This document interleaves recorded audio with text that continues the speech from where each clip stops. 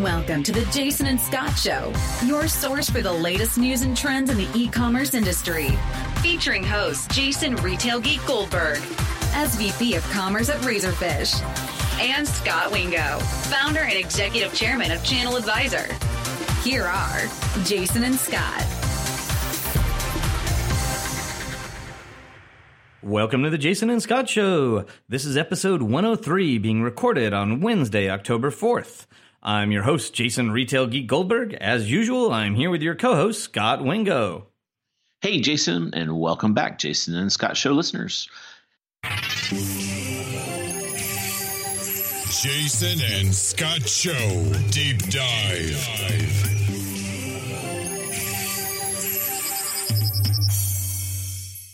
Today, we're going to continue our very popular deep dive series and jump into something that has really caught on in the last 6 months. There's been a lot of excitement around this. Some of it was sparked by Mary Meeker really kind of putting a bright spotlight on this, and that is the topic of Amazon private label. Jason, I know you have thought a lot about Amazon private label, and I think the real meat and potatoes is, what I'm hearing from brands is there's a couple of questions they're really grappling with, and we're going to answer those questions and give listeners some new data. That this is the first time they'll hear this data, thanks to a guest that's going to be on the show. But before we jump into that, I know you spent a lot of time thinking about this. Help give our listeners kind of a framework for how to think about these private label offerings. There's so many now, it can be kind of confusing. So how do you kind of sort them and organize them? Yeah, Scott. Well, I don't think there is one perfect framework at the moment. So I'm using a number of different dimensions to sort of think about these and slice them and dice them in different ways. And so there's sort of four big dimensions I think about, or five depending on how you count. The first one is Prime exclusive versus non-exclusive products. So there's a subset of these brands that Amazon's offering that you have to be a Prime member to get. So in apparel, that's something like Button Down or Good Threads. In CPG, that's something like Mama Bear or Wickedly Prime or Happy Belly. And so, here...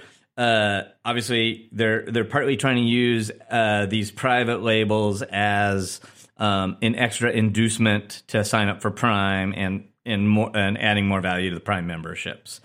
The second framework is what we call Amazon branded versus non-branded, right? And so, of this ecosystem of now over 50 different brands that Amazon has invented, a handful of those, 5 of those, you can look at them and immediately know it's an Amazon product because they literally either have Amazon in the name or they're so closely associated with Amazon and heavily advertised by Amazon that it's very clear it's an Amazon product. So that's Amazon Basics, that's Echo, that's Fire, that's Amazon Elements, and Amazon Essentials. But the overwhelming majority of these brands that Amazon's creating, it seems that they're going to reasonably extensive lengths to not make it obvious that it's an Amazon brand and have it feel potentially like a standalone national brand. And so in apparel in particular, they've created a bunch of these brands, and this is things like Scout and Row, James and Aaron, Lark and Row, those sorts of brands. So the third framework we use is to think about them in the different categories, and this is the normal product taxonomy. Like, a lot of these products fit in the electronics category. They're increasingly are products in CPG. There's definitely products targeted specifically at baby. There's a bunch of apparel, and now there's some health and fitness and home and garden. And in each of those categories, you're seeing some of the Amazon branded product and some of the unbranded product.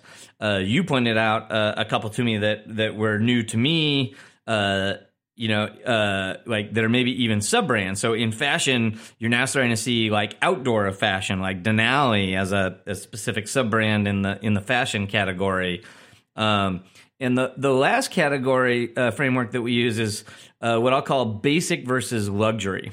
And so there are a lot of these products where their biggest value proposition is that they're at an appealing price point for a good quality product that matches the product you're used to using. And so, like, in apparel is the easiest way to think about this. These are the standard uniform button-down shirts that we wear. In their case, literally named button-down. These are like the basic T-shirts and all of these sorts of things. And as you've talked about on a couple brands, like Amazon sort of gives you 3 tiers of quality. You can get an unfamiliar, typically like offshore product from China at a super low price point. You can get a Amazon Basics product at a low price point, or you can get a luxury branded version of a product at a higher price point. And so a lot of the Amazon products are playing in this sort of basic category. But increasingly, we're seeing Amazon trying to get products that are moving up market and have their own value propositions that are driving their own demand, and they're not just a value proposition, for the same feature set that you could get from a national brand. In some cases, they're differentiated quality, and certainly, like Amazon Echo would be the prime example of a luxury product that's sort of the category leader with its own unique features. So, you can kind of use any of those frameworks to slice and dice all of these different brands, and as time permits, we probably need to create some sort of infographic to put in the show notes to make that more clear. Yes, funny you mentioned that. We actually happen to have one. So just a little history. Thanks for that framework. I think that's super helpful. Just a little background on Amazon private label. So probably the first one that I can find kind of documentation of is when Amazon launched Kindle. That was the first time they came out with a product. And it's really funny because prior to Kindle, Amazon was notoriously famous for not running TV ads. Back in like 2003, they ran a series of TV ads called The Sweaterman, where these guys people singing Christmas carols by a fire. And they stopped doing that. When someone asked Jeff Bezos why, he said, "We want to take every marketing dollar and put it into free shipping, and lowering prices." So then, kind of for literally 5 years, they didn't really run any TV until they came out with Kindle. They started to do TV and more typical brand advertising. Then there was it was interesting in 2009 I blog prolifer. I've been doing this Amazon gig before it was hip, and wait, it's hip now? Oh, I guess so. Well, there's a podcast now, so there you go, new format.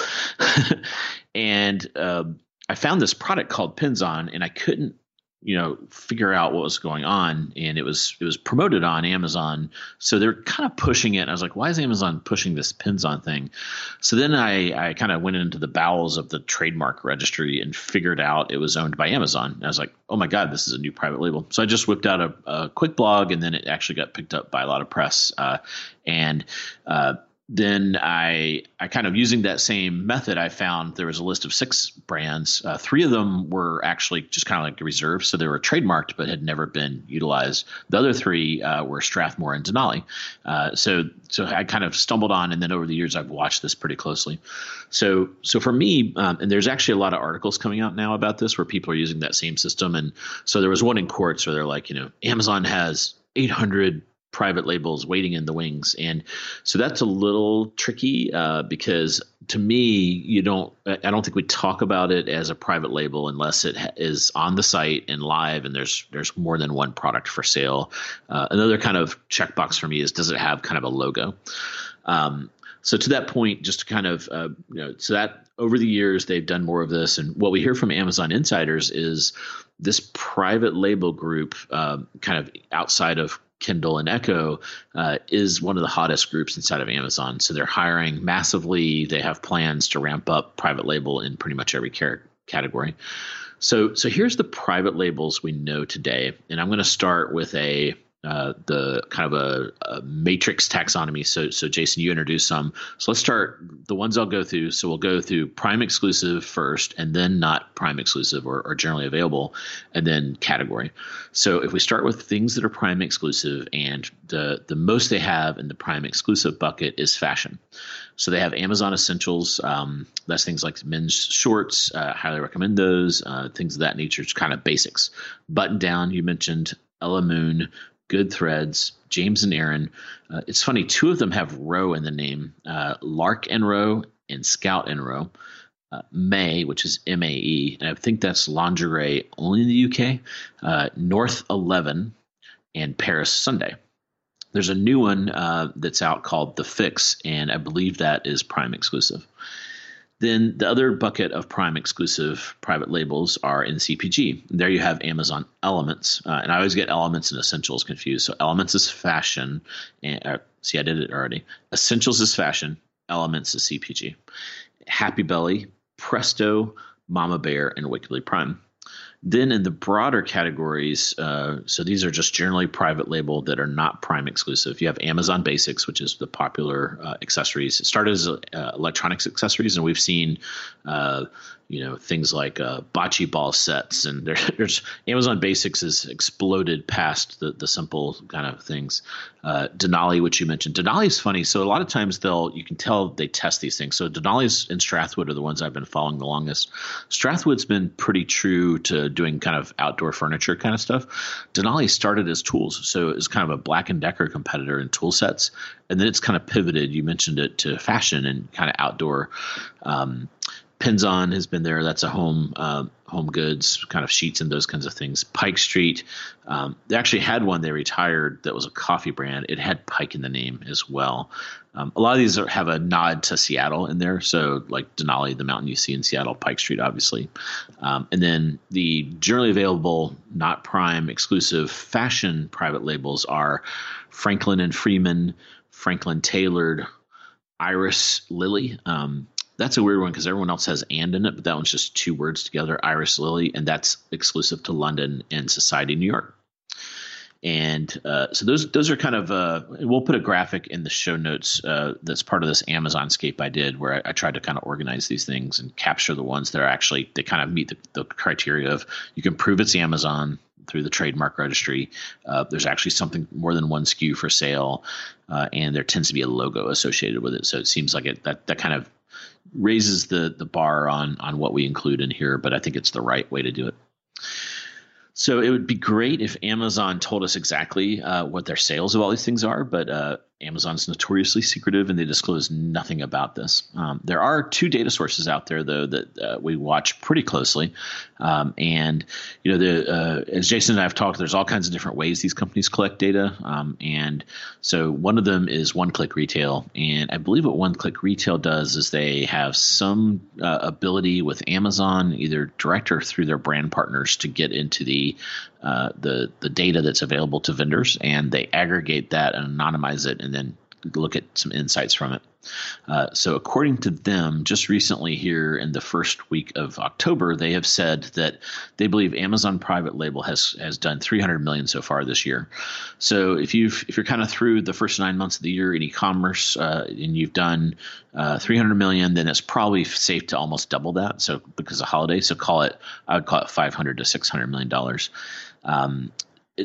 Unfortunately, they don't tell us which of private label is in or not in that, but they do kind of then break down the top categories. And in those categories, they don't include Kindle and Echo. So I'm kind of assuming that 300 million number does not include Kindle and Echo. So that's the ones I rattled off, but not kind of the devices that Amazon makes and manufactures.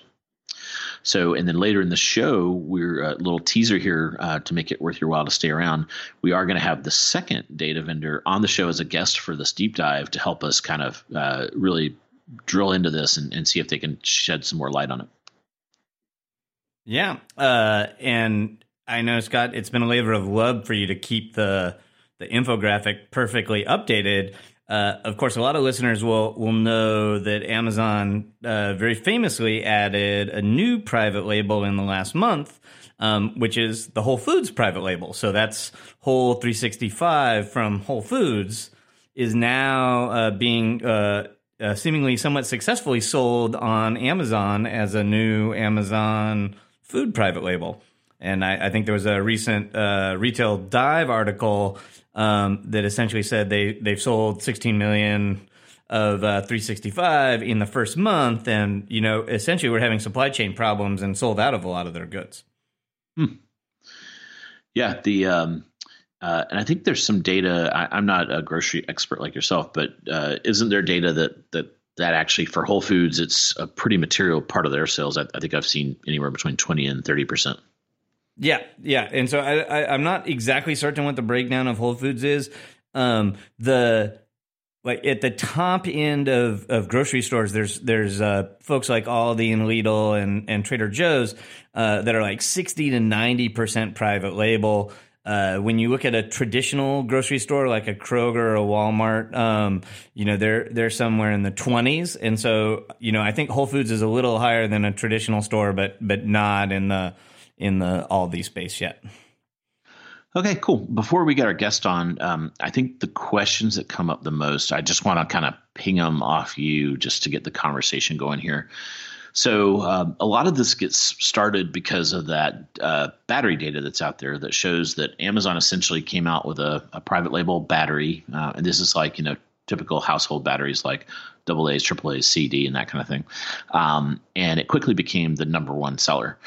So really kind of took share from Duracell and Energizer and those kind of guys. So, if you're a brand out there and you're, as we've talked on the show, brands are in a different variety of their current Amazon strategy. Some are taking a deep, I want to do everything. So we had, for example, Durell Juvenile. Well, they're, they are doing everything they can on Amazon. So that's kind of I'm going to jump into the deep end of the pool. And then we have folks dipping their toe. And then we have folks that are just kind of sitting out on the sidelines. When it comes to private label, what's your advice you offer to brands within Amazon? Yeah.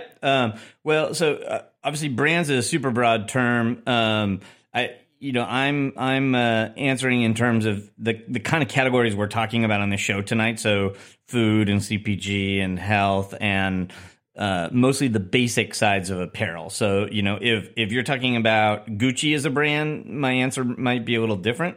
But in general, brands have two problems. They have the problem they know about and the problem they don't know about with Amazon, right? Like the problem they know about is Amazon is a super powerful, fast-growing platform that's now gotten in their space and making products that compete with them, right? So Amazon being a private label competitor, or I often talk to them about being a branded manufacturer competitor as opposed to a private label, because many of these products have a much higher value prop than just a private label. You have to address that. The problem that a lot of brands aren't aware of and certainly should be aware of is people just shop different digitally, and digitally has fundamentally changed how people shop, and a huge proportion of North American consumers are using digital to help them make purchase decisions. And so, Amazon's scary both because they're good at selling stuff digitally and they're making their own stuff to sell. And so in general, when I talk to a brand, I say, hey, the first thing you need to learn how to do is be great at selling digitally, and you should use Amazon as an example, right? And so, in almost any category, you can pull up the Amazon label version of their PDPs and compare it against, who you'd think of as a market-leading national brand, and you'll just see how much richer and better executed and much better content is on the Amazon PDPs. So those are really templates for how to sell digitally. And if you're a brand in most of these categories we're talking about, I do believe you need to be on the Amazon platform. That's where a ton of the consumers are. That's where a bunch of the money is.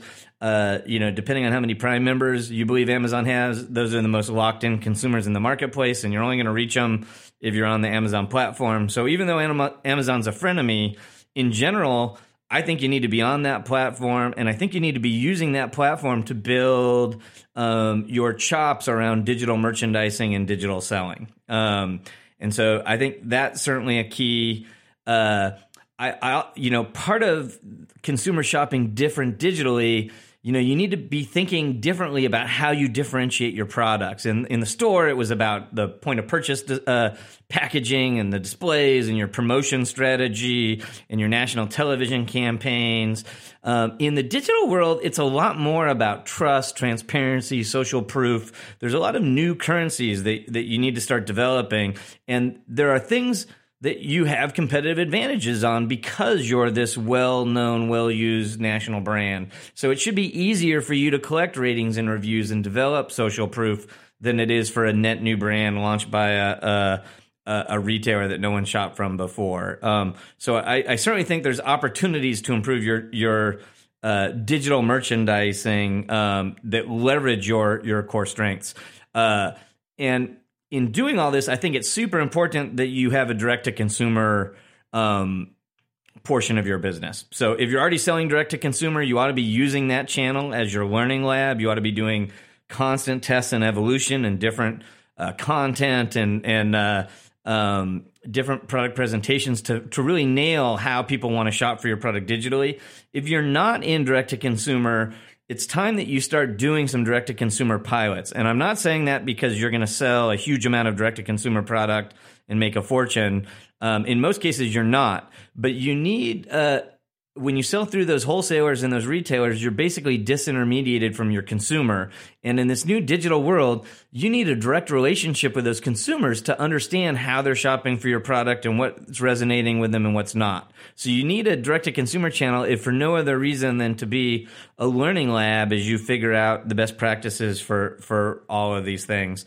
And then lastly, I'd say, hey, while you're losing sleep about your customer shopping digitally and buying the Amazon version of everything, don't forget about the other thing you should be losing sleep on, which is this coming wave of auto replenishment and just fundamental changes to the way people buy stuff. And there's tons of stuff that consumers buy explicitly today when they run out of toilet paper or they run out of dish soap, that they're very likely to get implicitly tomorrow, either because there's a sensor in their toilet paper roll or a camera in their kitchen or a microprocessor in their dishwasher. And you really need to be thinking about how you're going to preserve your current market share and hopefully grow it in a world of auto replenishment when a lot more of those decisions become implicit instead of explicit. So that's a lot to chew on. Yeah, and maybe taking it up even another level, I found there's like this irrational thing. Like Amazon causes so much fear, it causes irrational, illogical thinking in a weird way. So here's what I mean. So a lot of times people will say, I'm not selling a brand will say within the framework you outlined of who we're talking about here. They'll say, I'm not going to sell on Amazon because of they're just going to take my data and create a private label. But then I'll say, maybe it's a CPG company. I'll say, well, you're in Target, Walmart, grocery stores, and Costco, and your product's right next to a private label. Why does it bother you so much on Amazon when you've lived in a private label land for a while? Do you run into that? And like, why are they not able to rationalize that? Yeah, I do. And again, it's the devil they know versus the devil they don't. I totally agree with you that it's irrational. And when you call them on it, they have trouble articulating why it is different. The other one that comes up a lot that's in that same boat is like, I always ask clients when they say, hey, I don't want to sell on Amazon because I don't want to get them my data. If you're in the diaper business and you're saying you don't want to sell on Amazon because you don't want Amazon to get your diaper, do you believe that Amazon's not getting a very clear look at the overall diaper market without you? Like, you have to be a really large part of the market to feel like you're somehow keeping Amazon from market visibility by staying off the platform. Like in most cases, that you're doing yourself more harm than you are Amazon. They're going to figure out all of those consumer categories whether you're there or not. And so you probably need to be there. Again, if you're a consumer products company Amazon has 240 million consumers in the U.S. There are 240 million households in the U.S. So that's a pretty big market to be overlooking. That's like saying a bank robber, and I don't want to rob banks because I don't like them. It's where the money is right now. And so for most brands, you need to be there. You do need to understand that you are potentially enabling a competitor, and you need to do it in a smart way. But I think most people that are staying away do so, partly for irrational reasons. Yeah, and the other one is I've given these talks about this stuff, and then after, someone always comes up and they say, "We're actually, it's either the horse is out of the barn or it's like about to leave the barn," and they'll say, "Don't tell anyone, but Amazon's approached us to be the private label manufacturer for X, or we're actually the guys that make that battery, and how do you feel about that?" And I don't know how to answer that one. I can kind of see both arguments. I'm curious. I'll reveal kind of how I think about it, but I want to hear how you think about it first. Tricky. Make me answer first. Yeah. So that's one where I generally, and again, there's exceptions in every market, but in general, I would say, no, don't do that. And the reason I would say that is because manufacturing private label products for other retailers is increasingly becoming a race to the bottom. You are just going to be a commodity manufacturer, and you're expediting Amazon's ability to build their own customer base and test the value props for themselves. And the best you can ever hope for is to be in a bidding war against everyone else in the world that could manufacture that product once Amazon's won all the customers. And so in general, while there is short-term gain, and you can protect some of your manufacturing capacity that could otherwise be at risk, by partnering to be the private label manufacturer, that's not a way to win long term. I mean, you really need to think about the shift that's happening. Every retailer is turning into a brand. Every brand is turning into a retailer.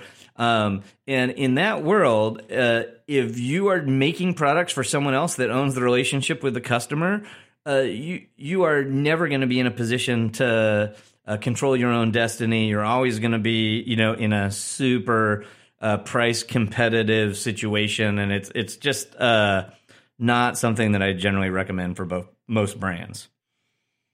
So the counter argument that I've heard from brands, and it's interesting, is, well, we're gonna go ahead and make that because we want to. It's a hedge a little bit. We want to see how successful they are, and we want to learn from what they do. And this is the only way we'll see sales of that item is if we're actually making it.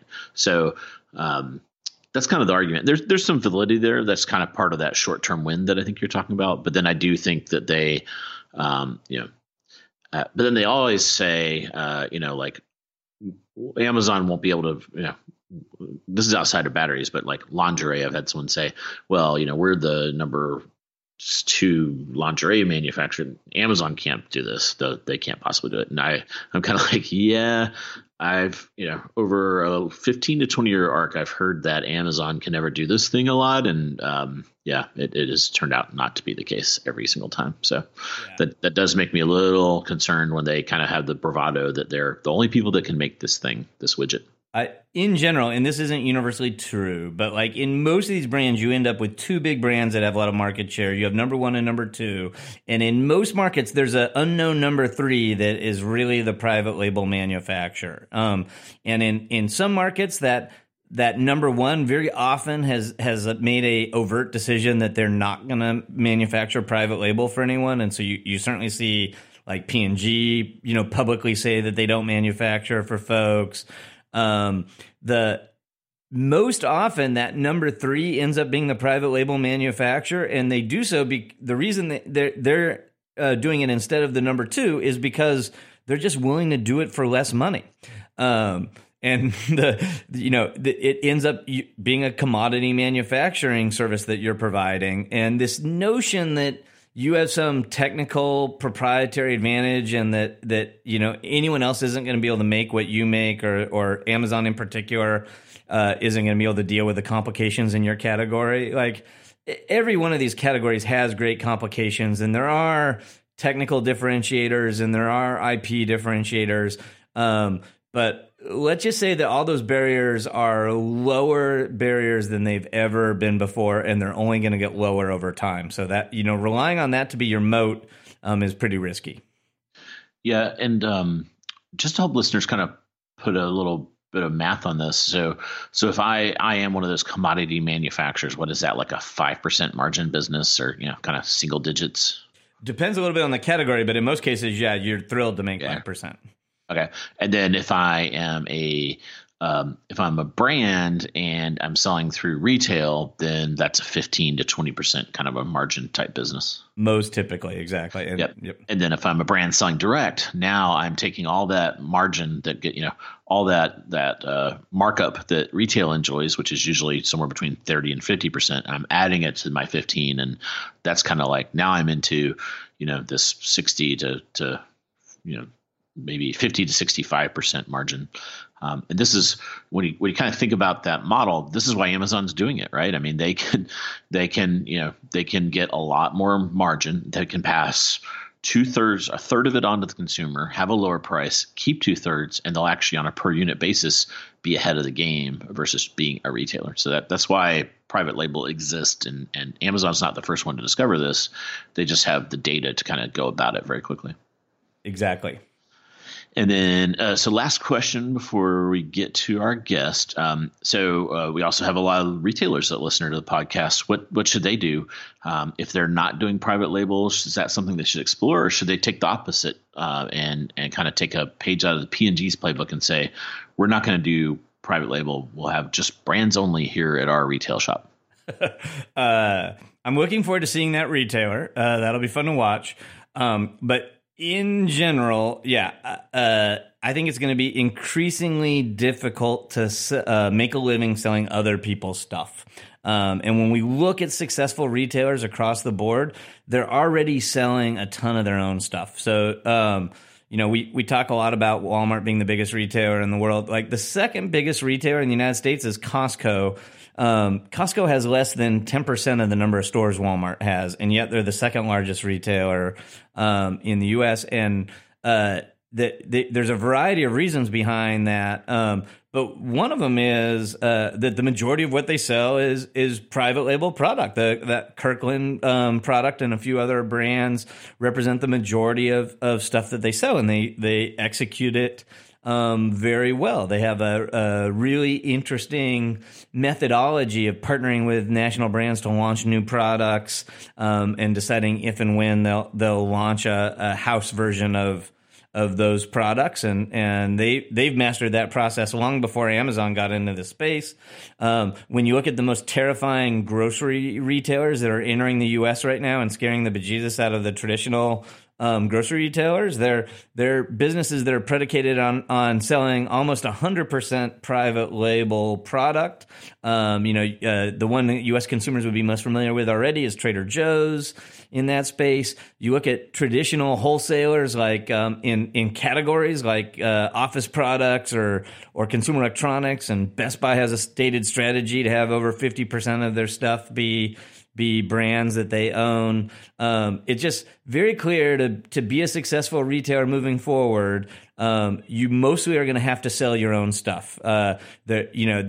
Obviously, Amazon's going to continue to be an aggregator of everything. It seems likely that Walmart's going to continue to be a meaningful player and aggregators of everything. But outside of those two players, there's not a lot more room for wholesale aggregators of products. And so your long-term play, your long-term viability is probably at least partially predicated on your ability to build brands that consumer wants and that will cause them to select you versus someone else. And then I would reiterate that same auto replenishment conversation I talked about with the brands.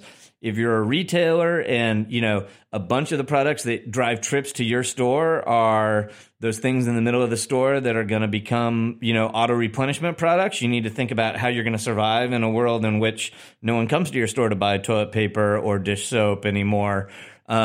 You need to think about a world in which, when people are shopping predominantly off lists, it's much harder to sell impulse purchases. And so there's a whole set of new business problems you need to be thinking about as a retailer. And then particularly in this grocery and food category and CPG, we're seeing the tsunami of curbside pickup, buy online, pickup in store, digital order ahead, however you want to look at it. There's overwhelming evidence that that's going to be a rapidly adopted model in North America. And, that fundamentally changes a bunch of the value props. And so if you're a retailer, you need to be thinking about how you win in a world in which curbside pickup is a meaningful part of your business. Jason, one of the big bang moments in Amazon private label happened back in May when Mary Meeker had a slide about Amazon private label in her annual internet update. That slide showed some charts that had Amazon baby wipes and battery offerings, and that they had become top sellers. So this is behind brands like Duracell, Energizer, and Panasonic, where they were outselling, kind of the name brands. The battery story, and I know now that it came out in May with the Meeker presentation, I've seen it either tens or hundreds of times out there, and I really think of it as the shot heard around the world for Amazon private label. Amazon had been doing private label for a long time, but that one kind of data point, especially around the batteries, has come up, probably with me 30, 40, 50 times with brands that were just really shocked by all that. If you look at that slide and look at the bottom attribution, you'll see that data is attributed to 1010 Data.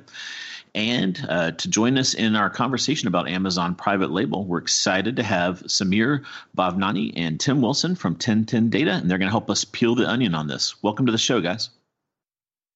Hello, thank you. Hey, guys, thanks for having us. I'm very excited to be talking about Robbie Thompson's shot heard around the world. Exactly. But that is the big time, right? I would imagine if you're in the data publishing business and Mary Meeker quotes you, that's about as good as you can get. That's basically summiting the mountain right there.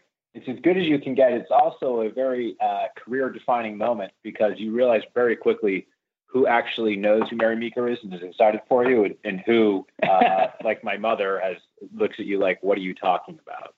But for me, it was very exciting. Yeah. That's a tough one to explain to mom. I totally get it. And for those of you that haven't seen her presentations, they're usually only like one or two slides and maybe like one data point in it. So if you're that one data point, it's huge because you're the only thing she's talking about. Plus or minus about 300 slides in a 30-minute presentation.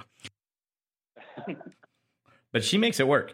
So before we jump into all that, though, listeners always like to get a sense for how you guys came to our awesome industry. Can you give us kind of the lowdown about your careers and how you ended up at 1010 Data? Sure, guys. So this is Samir. I'll start if you don't mind, Tim. And the bulk of my career was spent at a research house called NPD. And after spending, I'd say almost 10 years as an industry analyst over at NPD, I moved more into the business side. And then a couple of years later, my friend Tim, who's with me today, called me up and told me he was starting a company whose focus was going to be on tracking what consumers were buying online. And he wanted to know if I wanted to join him. And I said yes. And I'm going to let him fill in the history from there. Yeah. So my history is I started investigating what people do online a little over a decade ago at Compete, who was ultimately acquired by TNS and then Kantar. Today, I believe it's known as Miller Brown Digital, and was a little frustrated with the fact that a lot of our studies, while they were great, it fell a little short with understanding the lower funnel and exactly, what it is that people were buying. So myself, along with Aaron Mendez, started a company named Quantio focused on what people buy online. And we did this back in 2013, thought maybe we were a little behind the curve. Turns out we were a little ahead of the curve. And certainly my first call was Sam. And so we grew Quantio up and then eventually joined the 1010 Data family to help round out their assets around consumer purchase activity. So today we have clickstream, email receipts, credit card data, debit card data. We use all of those behavioral data sets to, you don't ever get a clear picture really, but you're able to paint a pretty good mosaic of what's going on both online and in store. And that consumer purchase data is really the crux of what we're me, Sam, and the rest of the team are working on commercializing and bringing to the market. And if you're unfamiliar, if anyone in the audience is unfamiliar with 1010 Data, 1010 Data, we're headquartered out of New York City, and essentially what we are is an out-of-the-box insights platform, right? So we help companies manage disparate sets of data, and we also help companies understand where consumers are spending their money. Awesome. And you alluded to it a little bit, but in terms of how you get your insight, I tend to think of you as sort of a large panel that then augments that panel with third-party data. So the panel is sort of the clickstream and the email receipts, and then you're augmenting it with some third-party data. Do I have that right, or can you explain to us how you get your data? Yeah, absolutely. So we have we have multiple inputs. Really one of the things that I've learned from doing this for a while is that there's no such thing as a perfect data set. They all have holes. They all have biases, et cetera. So it's really about the more information you can collect, the more confident you can really be with what's happening. So we are actively scouring the internet for third-party data, listening to analyst calls for any publicly traded companies. We use all of the information that's available to us as part of our data methodology for the projection of our estimates. However, we do have our limitations, and we use our panel the way every other panel-based company does. I wouldn't say that we augment it necessarily with other third-party data research, but I would say that third-party inputs are an influence or an ingredient in the data methodology. Does that make sense? Sure. Yeah, here's a great way to kind of think about it. So there's been a huge shift in the measurement world, in the measurement of consumer behavior. And that shift essentially has been traditionally, if you have a panel, what that means is consumers are opting into some kind of panel, and they're going to get points in exchange for answering survey questions of some nature. And that has been how the research space has really kind of measured consumer sentiment for decades and decades. And there's one kind of fatal flaw in that methodology, if you will, and that's very simply is that people forget. So if you ask me where I had dinner with my wife last Friday night, there's a good chance I might not remember the exact name of the restaurant, right? McDonald's. That's okay. Yeah. I'm a cheap date. And so what has happened now is that the industry has shifted, and because of sort of the move towards digital, we're now able to measure actual behavioral data, right? It's all anonymous data, but we're able to actually measure what people are actually doing, not what people are telling us they think they're doing or what they want to be doing. Sure. And so I tend to call that like sort of observed behavior instead of stated behavior. So like you're not asking people where they shopped, you're getting access to email boxes, and you're actually seeing order confirmations, for example, or things like that. Correct. Yep. Correct. You nailed it. And in general, like we're going to talk a little bit tonight, particularly about your insights on behaviors on Amazon. And I tend to think of there being sort of two approaches to getting insight into how people shop on Amazon. There's sort of starting in the consumer and working backwards, which, you're going to see all the consumers' behavior on all their sites. And because a lot of consumers shop on Amazon, you're going to see a lot of their behavior on Amazon. And I think of you guys in that space. And then there's another set of entities that try to sort of scrape all the Amazon pages and data that's on the Amazon pages and sort of reverse engineer consumer behavior from the Amazon site itself. Is that a fair taxonomy to be thinking about, or do you guys do both? I think you said that. You said that pretty much perfect. We do the former. We certainly are focused on the former. Awesome. Well, I think that gives us a pretty clear basis to dig into the reason we're all here tonight, which is to talk about Amazon private label. Yeah, Let's talk about private label. One quick follow up: are your guys' customers retailers, brands, both? Any kind of size? Is it like top 5 kind of companies, or is it run the spectrum? Any kind of guidance to help our listeners kind of understand who your customers are? We'll sell to anyone that gives us money. I'm just kidding. The bulk of our customers fall into a few buckets. One is what I would say is well-known merchants or retailers. The second is consumer brands, and the third would be financial institutions. That tends to make up most of our revenue. Got it. So retailers are kind of using it for market share analysis and selection analysis or assortment. Is that the use case for retailers? Yeah. So the primary use case for retailers would be around assortment, right? Yep. If we can see what people are buying, they want to know what they should be adding to their assortment or returning. Right. And then brands is probably a market share game. So, how am I doing against my competitors on Amazon overall? Do you guys is this purely online data, or is there an offline component? Kind of like, I know the NPD guys have an offline piece as well.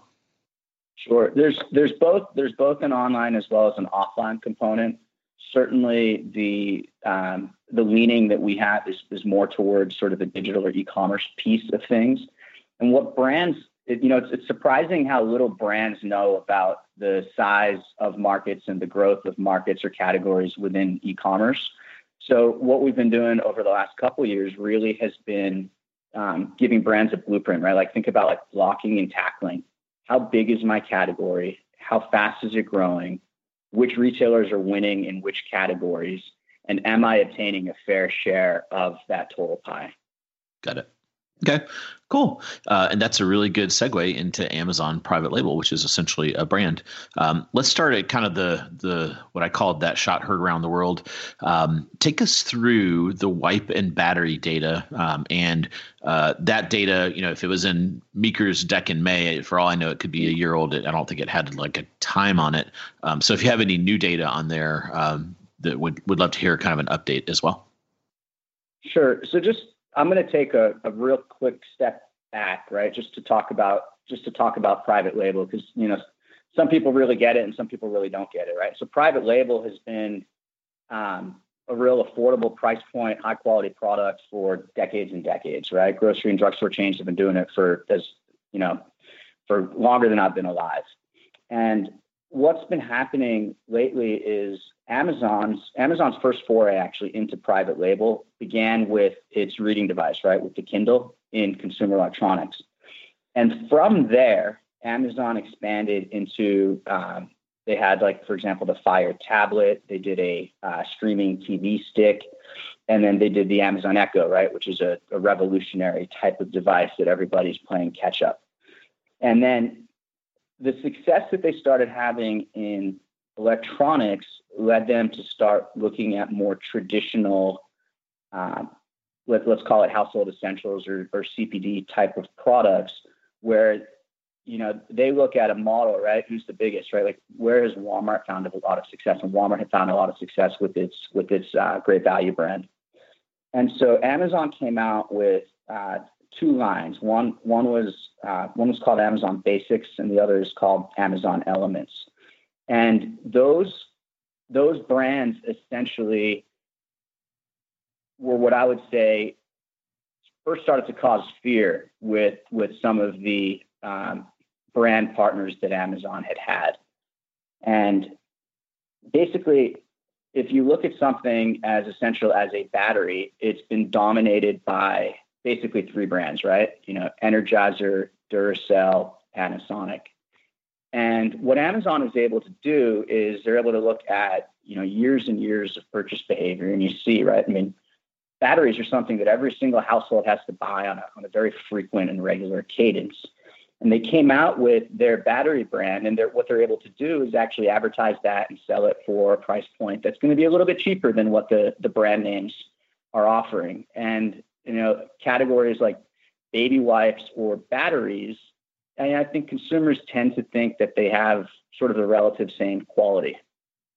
Yeah, they do. I mean, one of the things that's interesting when you start thinking about the Amazon private label approach, right? They have rolled out many different brands since then. The Amazon Basics brand is the largest by far, right? By our data, they're on track to do about $500 million this year in U.S. online sales for Amazon Basics. And the Amazon Basics brand was actually launched quite a long time ago. Correct me, I think it was sometime around 2009. Yep. And today, what the Amazon Basics brand is really a lot of the electronic or household basic essentials where you don't, you may not care too much about what it is that you put in. For example, Amazon Essentials is a little bit closer, or excuse me, Amazon Elements. Mm-hmm. Amazon Elements has got, the vitamins, obviously something that's very personally put inside your body. It's what they did with their diapers, et cetera. And the Amazon Basics category, they have really mastered exactly what it is the customer wants. You can look at the data. One of the things that's interesting to me when I look at, for example, the battery category would be, you just look at the number of SKUs that are carried. And when you look at it, the traditional battery players that are out there, they carry literally hundreds of SKUs on Amazon, whether that's through the marketplace, which may or may not be in their control, depending on what their strategy is, or Amazon directly. But the Amazon Basics battery count, I think they have something in the neighborhood of 20 SKUs, right? And they're getting the great majority of their sales from just a couple of them. So they've really been able to take a sniper-based approach to launching these products. And they're starting to gain more and more confidence. You can see that as they start to roll out, not just with household essentials, but going into health, going into apparel. And no surprise, they seem to be rolling out private label in what appears to be all the biggest categories online. The only category that's really huge online and growing quickly that they have not entered yet would be pet. Right, which is interesting because Ol' Roy for Walmart crushed it in the 90s. So if I'm a pet food manufacturer, frankly, if I'm any consumer product manufacturer, I would start to wonder if they're not competing with me right now, when are they? And I would not be surprised at all if there was some type of pet food that was rolled out here, just because of the size of the category and the growth rate there. Cool. And then on batteries, the chart I saw showed something like, Amazon Basic battery is like 30% share, and then Duracell was 20%, and Panasonic was like 12%, et cetera. Is that data still holding? And another kind of corollary. So I agree. Amazon uses data to kind of come out with a better offering and a price point and packaging and stuff. But then, the other thing. Do you guys have any point of view on the search experience and how they're kind of surfacing their products versus competing ones? And batteries is a good battleground to talk about, I guess. Yeah. So one comment, right? Like, when we put out the data a few months ago, it was 30% or so. They've grown it to close to 40%. So they're it's certainly trending upwards in terms of, Amazon batteries selling compared to Duracell, Panasonic, and Energizer and the rest. You see declines everywhere. At some point though, right, there ends up being a cap, right? At some point, people are going to buy the brand name, right? So like my wife she buys Tide laundry detergent, right? She won't buy a generic brand or any other brand. It's always got to be Tide. And so in many ways, a portion of that business is always going to exist. And Amazon will, sort of like Tim was saying, right, will take a sniper-based approach to figure out what categories are growing and how can I do something that's different and cheaper at the same quality. Got it. Okay. And then so batteries are Amazon's at 40%. How about wipes? I think you had them. They were number 3 the last time I saw the data, and Huggies and Pampers were ahead, and Amazon was at kind of a 15-16%. Have they displaced either of those guys at this point? They're still growing, but they haven't displaced the market leaders, right? They haven't displaced Huggies or Pampers as yet. Baby's a real personal sort of thing, right? Yeah. Yeah, until you've had your 5th or 6th one. There's guys at work that are like, I can't even remember their names. I only have 3, so I can keep it all straight. Are there any other categories? Yeah, none of us are Antonio Cromartie here. Are there any other categories like batteries where you look at it and Amazon has kind of created a leading position without a lot of people knowing about it that jump out at you? So those are by far the biggest ones. And if you look outside of industry, when we talked about electronics in the beginning, Amazon is basically owning the home speaker space right now with the Echo line of products, whether it's the portable Bluetooth speaker, the dock, or the Show, or the actual traditional Echo. And if you look at the tablet space, right, which was once dominated by Apple, Amazon's gone in there with a lower priced, good enough option, and not lower priced by 10 or 20%, but lower priced by like 60, 70, 80%. And so they've really upended consumer electronics sales to the point, which is fascinating, that companies like Best Buy, Bed Bath & Beyond, Target, et cetera, are starting to or have been selling Amazon branded consumer technology products.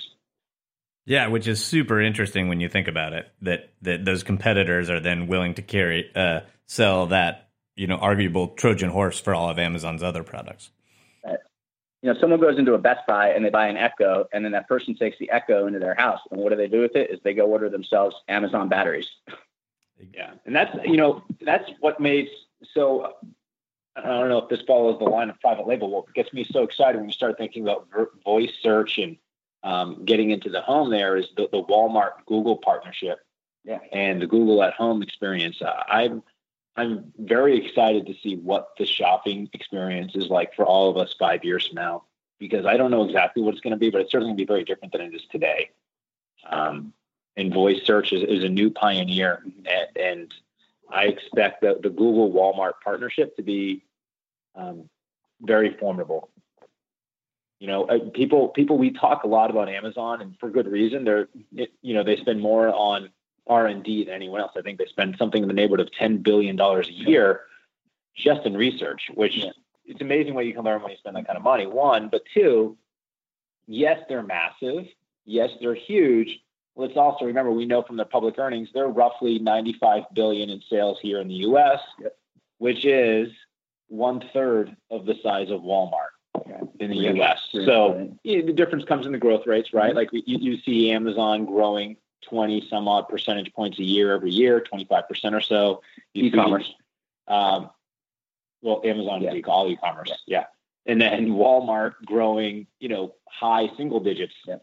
So at some point those lines will really start to converge, but I do think it's important, while we get super excited, and for good reason, with all the innovative approaches that Amazon brings, it's still good to remember they're 1/3 of Walmart, and Walmart has, within the last year, I think we would all agree, started to take online very seriously and invest heavily in the channel. We'll see if those investments pay dividends, but it seems like 2016 is when Walmart kind of said, "All right, these guys are for real. Let's do something about it." Yep.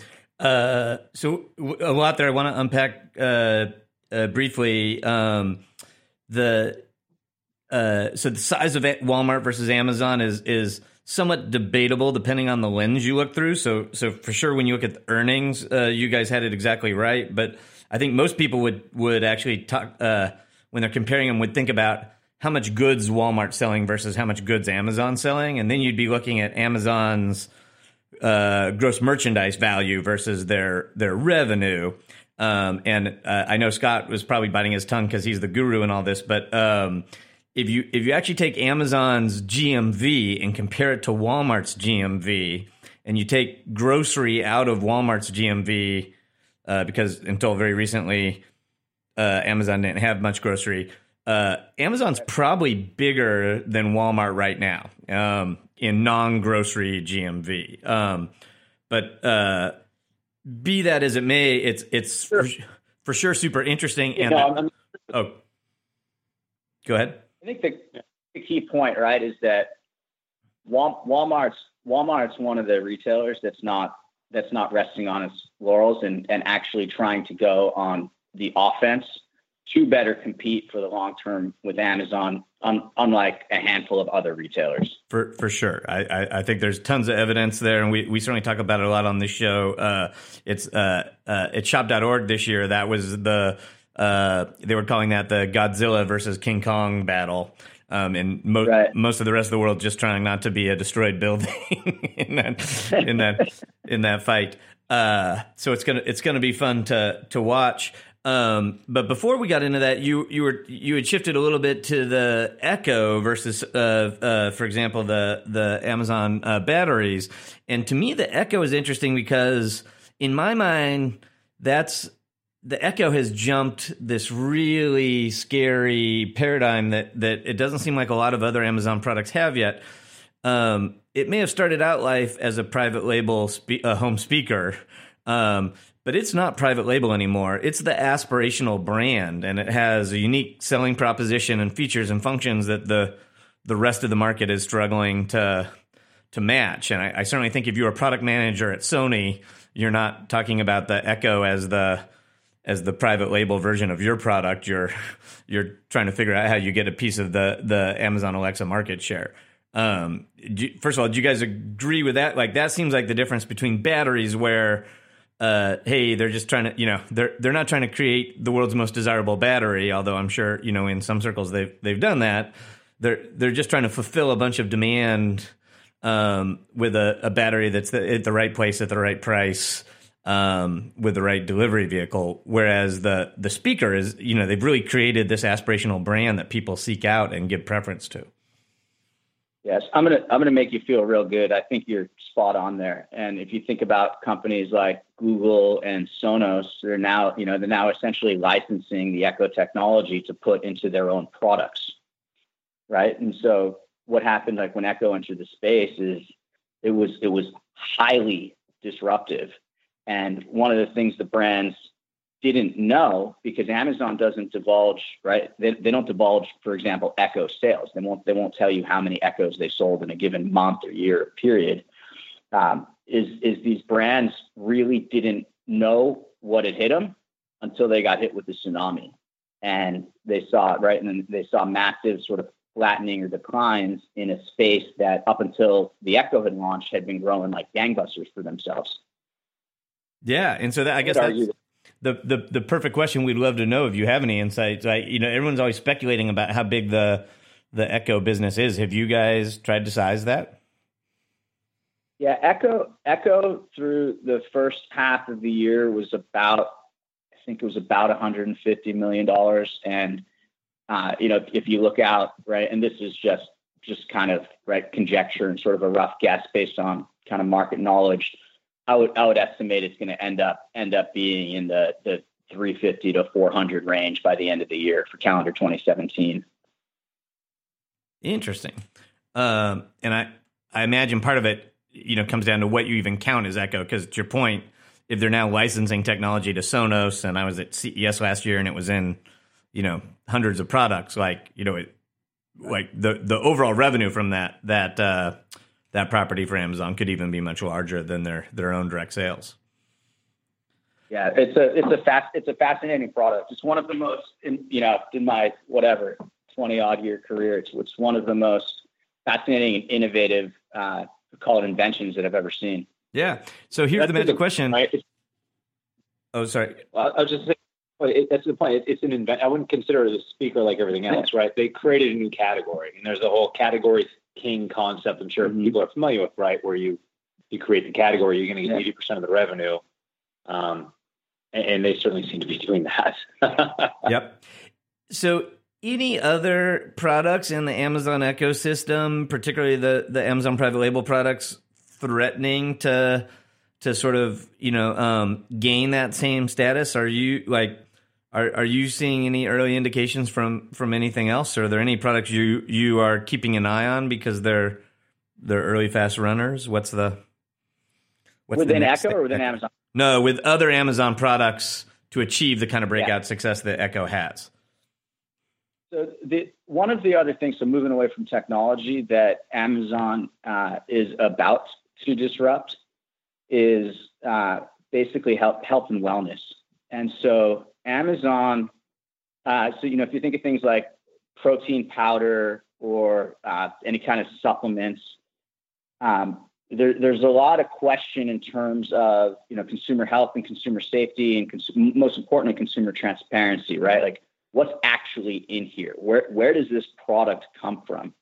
And if anyone listening has not seen the page for the Amazon turmeric product, you've got to go check it out. It's besides the fact that it's gorgeous, you look at this and they're taking something like turmeric, right? And they're basically saying, here's where it comes from.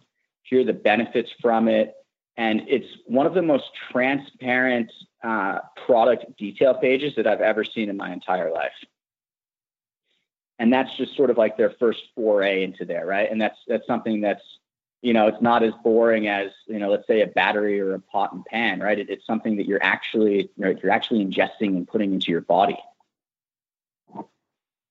Yeah, for sure. And it makes perfect sense that you'd say that's a category that Amazon's focusing on, because if anyone that's seen a picture of Jeff Bezos lately will see that he's getting totally jacked. Yeah, and you're absolutely right. I don't know if it's the turmeric or the CrossFit. Yeah. So any early data on any of those health and wellness products? Like, was vitamin E the first supplement in that family, or and is that like catching any meaningful market share away from the big players? Yeah, I think it was. We haven't published anything yet, just because they're sort of just starting. I think we still need several more months of data before we're able to do that. But I could almost kind of picture a conversation we're having with our marketing teams. Like first half of next year, we've got to publish data on how Amazon's doing in health and wellness. Yeah, and they also started off with a very slow rollout, right? Like the last time they entered something that was very this personal was when they launched their first version of the Amazon Elements diaper, right, back in 2014-15. So they're being cautious here. One other category to think about in addition to health, which is booming, and they're being very cautious with their approach. They seem to be a little bit more aggressive and not quite as shy with their approach into fashion, where they've launched several different brands. And in fact, their fastest growing private label brand is actually a clothing line named Scout and Row, which is up nearly 6x this year. Children's clothing line. Yeah, children's clothing line. Sorry. So they again, they're going after all the high growth categories online, which I don't think we should be surprised by. And in some categories like apparel, they're being extremely aggressive. They're launching a lot of different lines. Depending on the type of apparel line that you're talking about, they're giving a different name so people can feel like they're connected to it in a little bit of a different way. And in areas like health and wellness, where it is, something that I'm ingesting, it's certainly very much more personal than a piece of clothing. They're being very slow and deliberate with their approach, which is the same way, frankly, that they approached some household essentials. So I have no doubt that given the tsunami we see within the health and wellness sector online, Amazon Elements will be a major player there soon. Mm-hmm. And I'm also curious to see what happens with the apparel space, right? I mean, the Gap CEO, I think famously about a year or so ago, talked about maybe we should consider selling Gap clothes on Amazon. Yeah. Yeah. Nike just on Amazon. So the apparel sector would be another one to be watching. Yeah, a quick follow-up on health and wellness. What is the brand they're using there? Is it Amazon Elements or? Yeah, it's Amazon Elements. Okay, cool. And then you mentioned some of these private label products are Prime exclusives. Do you guys, through your data, can you get an idea of how many folks are Amazon Prime? Yeah, we have an indication. I don't have all of that data sort of sitting in front of me. We've done analysis in the past on Amazon Prime members. What's happening now is, Amazon Prime is becoming a fairly significant portion of the marketplace, because the offerings make it an absolute legitimate no-brainer for many at least for any kind of like middle income and above sort of families. If you're not a Prime member, I kind of don't know what you're thinking. Actually, well, I love the content. I'm a huge fan of Man in the High Castle. But one of the things that's interesting about that is the Whole Foods acquisition. One of the ways that we all know, we've read many articles about how important Prime membership is to the Amazon strategy, I was very surprised. We had to go back and double and triple check, but I was very surprised to see that almost half of Whole Foods shoppers are not Prime members. Mm-hmm. And I was like, who would be that way? And instantly I realized in my family, I have two siblings who are avid Whole Foods shoppers and are not Prime members. So believe it or not, by that acquisition, one of the things Amazon's doing is tapping into half of Whole Foods base and potentially converting them over to Prime members, which is not only helps Amazon, but it's also helps Whole Foods because we can see that if you're a Prime member and you shop at Whole Foods, you spend over $300 more per year at Whole Foods than non-Prime members. So it helps Amazon in a lot of different ways. And so I think the numbers were non-Prime members who shop at Whole Foods spend $1,000 a year at Whole Foods, and Prime members spend close to $1,400. Cool. That's why they call it whole paycheck. Whole paycheck. Right. I went to Whole Foods soon after right after the acquisition, and they had all those price drops and things like that. I was buying dinner for a family of 4, including 2 little kids, and I spent $100.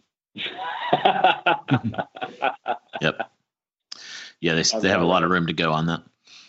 Yeah. Cool. And then, so you said on the fashion apparel side, Scout and Row is up 6x. How about another one that I thought was interesting was Buttoned Down, and then they also have Good Threads and a couple others. Any other of those apparel items really breaking out, or is it really mostly the Scout and Row? It's really Scout and Row. There's also Larkin Row, but we see Larkin women's clothing. It's they're up about 90%, 85-90%. Scout and Row being up 6x, there's no one else that's really more than doubling. The shoe line, what's that called? Franklin or something? Franklin and Freeman. Franklin and Freeman, yeah. That's up about 150, I think. Okay. Yeah. So can you give us a number like Amazon's private label apparel items are doing 100 million, or were they included in that like $500 million number you said at the top of the show? They're included in that $500 million number. Okay, so that 500 million number isn't just basics; it's kind of the whole family of Amazon private labels, but doesn't include Echo, I would imagine, or does it include that? It does include Echo. So that's for the first half. That's only the first half of the year. Right. So another way to say it, maybe more sensationally, would be Amazon private label is going to do over $1 billion this year. Yeah. Does that include Kindle? Yes. Okay. Got it. All right. That's helpful. Cool. Jason, over to you. Hey, thanks. So, like, obviously, if you're a CPG brand, you certainly should be taking notice of all of this stuff, or really any sort of national brand that Amazon is starting to play in. Like, any thoughts about what brands should be doing in response to Amazon's private label strategy? Do you guys have discussions with brands about what their sort of defensive tactics are or should be? It's probably the most popular topic of 2017 that we have with all of these brands, whether it's at CPG or consumer electronics, or even outside of that, there's other spaces that are worried about what's happening over there. So twofold, right? So one is you obviously continue. Right there, you continue what you're doing with Amazon, and you continue to spend money with Amazon. You continue to get your customers buying your products from Amazon because Amazon controls such a gigantic portion of the market. Right? You've got to fish where the fish are, and the fish are in Amazon's pond right now. But the second piece, and this is the part that some brands are not going to be able to be successful in doing, and that is to form a team and understand what is our outside of Amazon strategy going to be. And that's a very difficult question for a lot of brands to answer. So one alternative is to not sell your products on Amazon at all. And then you're giving up on Amazon, right? You're giving up on all of that traffic that they're generating for you. And then when you start looking at, well, where else can we go, right? So one option is a direct-to-consumer play. And the reality of direct to consumer is that it's going to end up netting you a ton, like nice data points from customers that really like your brand already anyways. With very, very few exceptions, direct to consumer is not going to be a significant portion of your business. So then you say, well, what do we do about the rest of the market?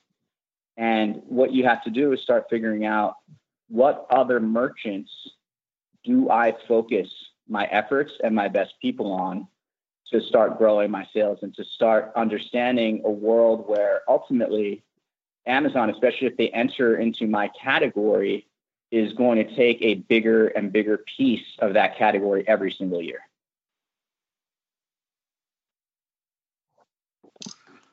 Okay. So your brands are basically hosed. Is that what you're saying? No, it sounded like that, but no, smart brands are absolutely not hosts. And I gave that example earlier, right? So there's a portion of the market that no matter what isn't going to buy a private label brand, right? And that's one of the predominant reasons, right, why Amazon, like if you go to the Amazon page, you might see an advertisement for Lark and Rolex, so a consumer may never actually know that. So it's almost like the celebrity world, right? Like so Amazon is the ultimate definition of a frenemy for these brands. For sure. And that just does feel like the new world is everybody has lots of frenemies out there, and we all have to figure out new business practices. Yeah. You know, one thing I failed to ask, we're running up on time, but I do want to see if I could squeeze this in. So when I look at Amazon's private label success, I actually think we're bundling two things together. Number one, Amazon is a great operator. They have, this access to a huge amount of consumer data. They leverage that data to figure out what products and prices to offer at, and they're great at producing their private label and increasingly national brands. But they also are a terrific online seller, and we are just seeing a lot of shift from in-store purchases to online purchases. And I have a theory that even if Amazon offered no private label products, we still would see that a lot of the best sellers digitally and particularly on Amazon are not necessarily the brands that have won shelf space in retail stores. So I guess I'm curious if you have any data to either validate that premise and any examples of brands that are doing particularly well in digital or outpunching their weight from brick and mortar, or am I completely wrong in that? No, your spidey sense there is spot on. There's no matter what industry we talk to, whether you're a retailer or you're a merchant, or you're a manufacturer, one of the few things that is a constant with online is that your competition online is different than it is in store. There are a lot of brands that launch online. There's a lot of fragmentation that's created, and these brands that launch online tend to be pretty nimble. For a while there, actually, remember Taste of the Wild used to be the number one brand for dog food online until the more brick and mortar, well-known brands kind of woke up, and someone like Blue Buffalo kind of took over. But we definitely see, these little pockets of small brands within toothpaste. We've seen brands like Marvis shoot up and then shoot down.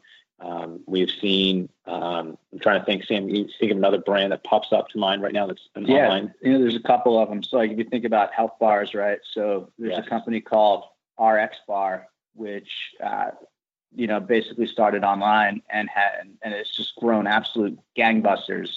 And then you think about companies, so if you think about the protein spouter space, which is a gigantic space, companies like Vega, have devoted a lot of their energy to focusing online, and they've really capitalized on the plant protein trend, which like a Vitamin Shop or a GNC has been what I would say, glacially slow to adopt.